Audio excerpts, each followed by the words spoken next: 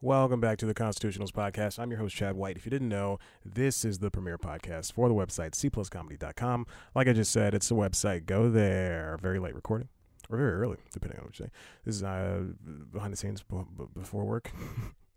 I'm 40 minutes away from driving to work. 40? That's too late. That'd be too late. I will get there later. I am going to work in half an hour. So that means I need to finish this in 20 minutes. Let's get to it. This is the Constitutionals Podcast. This is a show where I, Chad White, the president, whatever, the guy, the only person that does anything at cpluscomedy.com.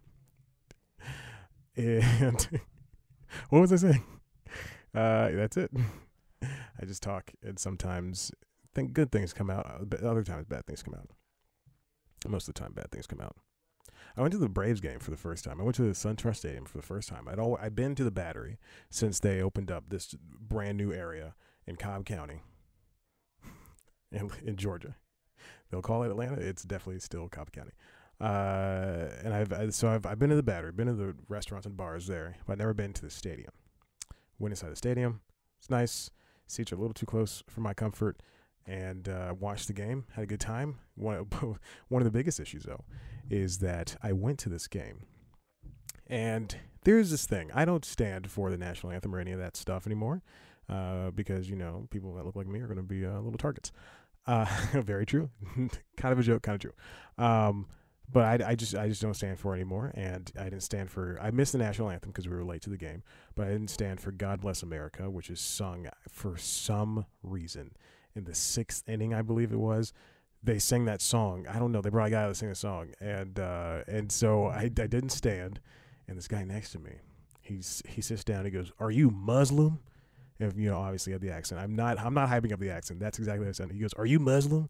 And I go, "No," because I knew he was going to go with this. Because the people behind us were talking, Trump this, Trump that. They were ecstatic about that stuff, and they referred to people who live in Miami as the Spanish. So we know that's what Cobb County is. That's what a lot of Georgia is. But that's what Cobb County is. That's why the stadium is there for these rich white people, so they can just keep out the riffraff, the coloreds, who were hanging out at Turner Field, in that area, which is in Atlanta, which is where the actual stadium should be. So this guy sits down and he goes, "Are you Muslim? You didn't stand for it." And he called it, and this is what he said. So if this was written down, I would say SIC, S-I-C, and put it in brackets, the national anthem. And I went, "No." He goes, and then I don't know. So he kept talking. And I just said, "I'm not a fan." And he goes, "Well, it's your choice." And he turns back to watch the game. And then, he and his little redneck friends were over there. Like, "I just can't believe he's not standing for it." It truly doesn't matter. I mean, with everything going on in this world, you think that one person not standing for God Bless America. Okay. All right. You know what? I believe in religion and all that stuff. Let's get this stuff. Let's get this stuff out of our sports. Let's just make sports about sports. All right. You don't want me doing political movements during sports that don't bring religion into the sports. Anyway, so I've been thinking about that for the past several hours. It's been really pissing me off. Drove me through my workout. And if you don't see an issue with that, if you don't see an issue with what that guy said, then you're truly just as bad as he is. And you can say, "Well, you're not. You understand? People fought for your right to live here." Truly, sincerely, they also fought for my right to get shot on the street. Any Hoosers, enough of that. I only have one topic. I didn't prepare anything for last week, which is not the reason why this is coming late. So this is coming late because I am. If there's 113 episodes in, I keep mentioning this. I'm insane, and I need no one to be around when I record these things. Oh my gosh, it's very funny that eventually I'm going to have to if if Sequels Con was ever big and News Time was, a multi-person production, I would have to do this in front of people. But as it stands right now, since it's just since it's like 40 people, not even that, since it's like 10 people watching one video every 10 videos, then I allow myself to be this way. And again, there's just louder people out there who are doing dumber things, and they're getting recognized for it. And I just don't think I should be loud for nothing at the moment right now. So there we go. HBO canceled Vice News Tonight. Very sad to see that show go. Vice was in an upheaval of digital television. They were doing so well with the Vice proper on HBO, and News Tonight, was reaching close to 1,000 episodes. I think 1,000, right? Because it's been on for a couple of years. But anyway, this is HBO basically saying the 7-year partnership with Vice is over with. This comes from the Hollywood Reporter, written by Natalie Jarvey, my good friend. Not funny. It's not funny. Every time I say something like that, it's not funny. Then we also have Josh Tyrangiel is leaving. I don't know. Let's see what his he was the architect of the show, so he was the news chief there. Oh, so he's leaving Vice. He's not just leaving HBO. He's leaving Vice. Wow. And this is what he said in his memo to the staff. He said, after this is like 4 years of harrowing challenges and huge highs with the company. Which I completely understand. Vice is, like I said, upheaval of digital, media. Even though they're putting out a lot of good work with video, they're also not doing too hot with the written portion of the website. They closed a bunch of sister websites, and then now this this is like I can only assume that Vice News Tonight was getting in the hundreds of thousands of viewers, and that's not good. Like if that was, I don't know, an episode of Barry, HBO would be like, fine. If it was 800,000 viewers, 900,000 viewers, HBO would let it slide because it's Barry and it's very niche, but critics love it. But, if you're doing a nightly show and it's highly produced and you're paying for all these people to go out into the world, literally all around the world, and do these stories, these short bite-sized stories, then you kind of want you want to get something back from it. So 4 years, they probably are getting 500,000-600,000 viewers a night. They do that show 4 nights a week, plus Vice proper one on Fridays. It just probably wasn't doing well for them. And then on top of that, in Vice's camp, we have them. Viceland's not doing too well. This is what I see as an issue. They mostly just write about weed and prostitution. Everything I see from Vice is weed or prostitution.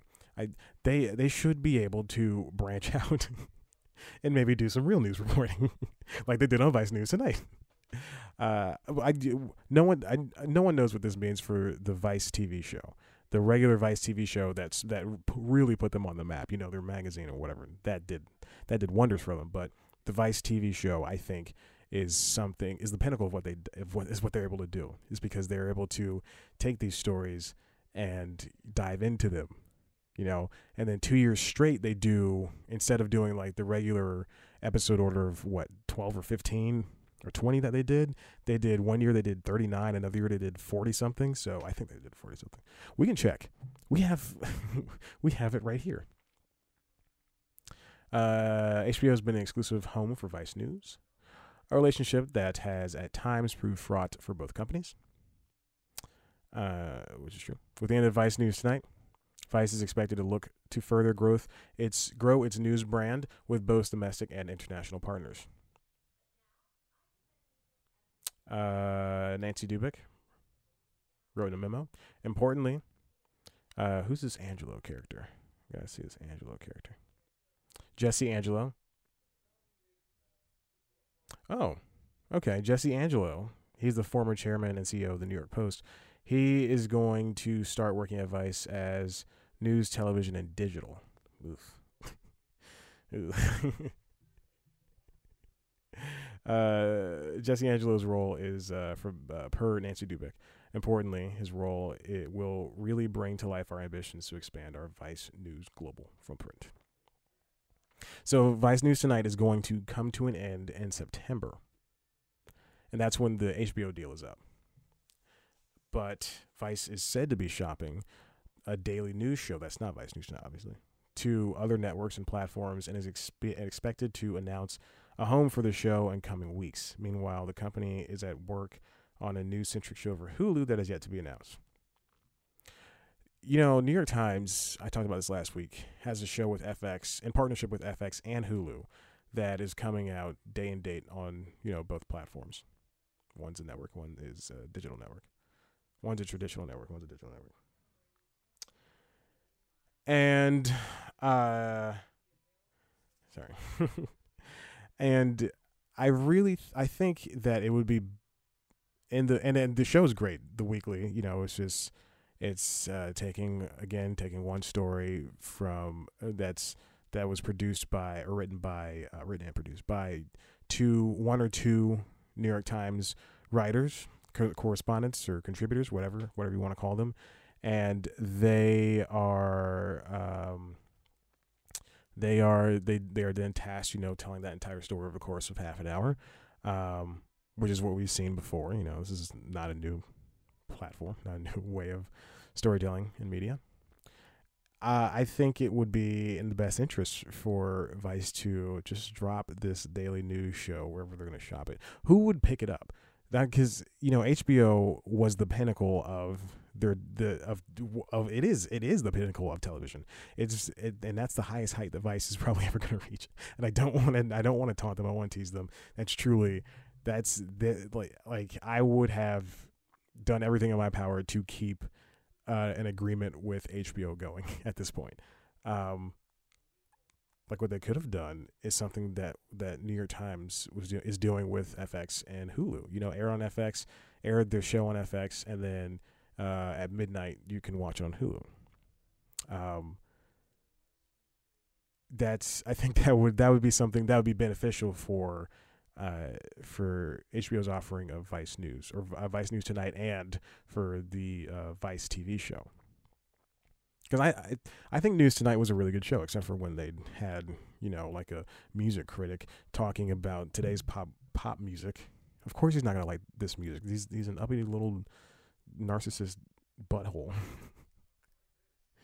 It'd be so jarring to see a story about rape in Ghana, rape and murder in Ghana and blood diamonds, and then to all of a sudden jump to this. And now, look at this hipster white dude wearing pink sunglasses indoors and a bandana tied around a hat. Listen to him talk about how Billie Eilish isn't good. It doesn't make sense for me. It doesn't make sense for me.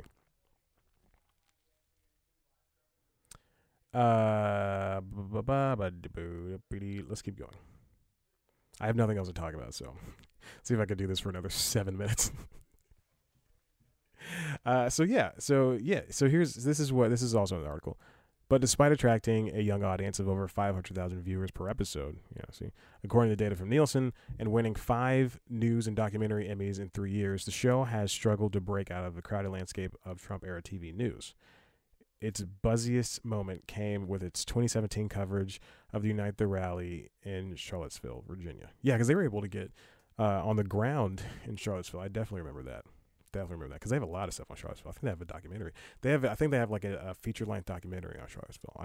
Don't quote me on that. I think they do though. Then they talk about the leadership changes that happened at both HBO and Vice.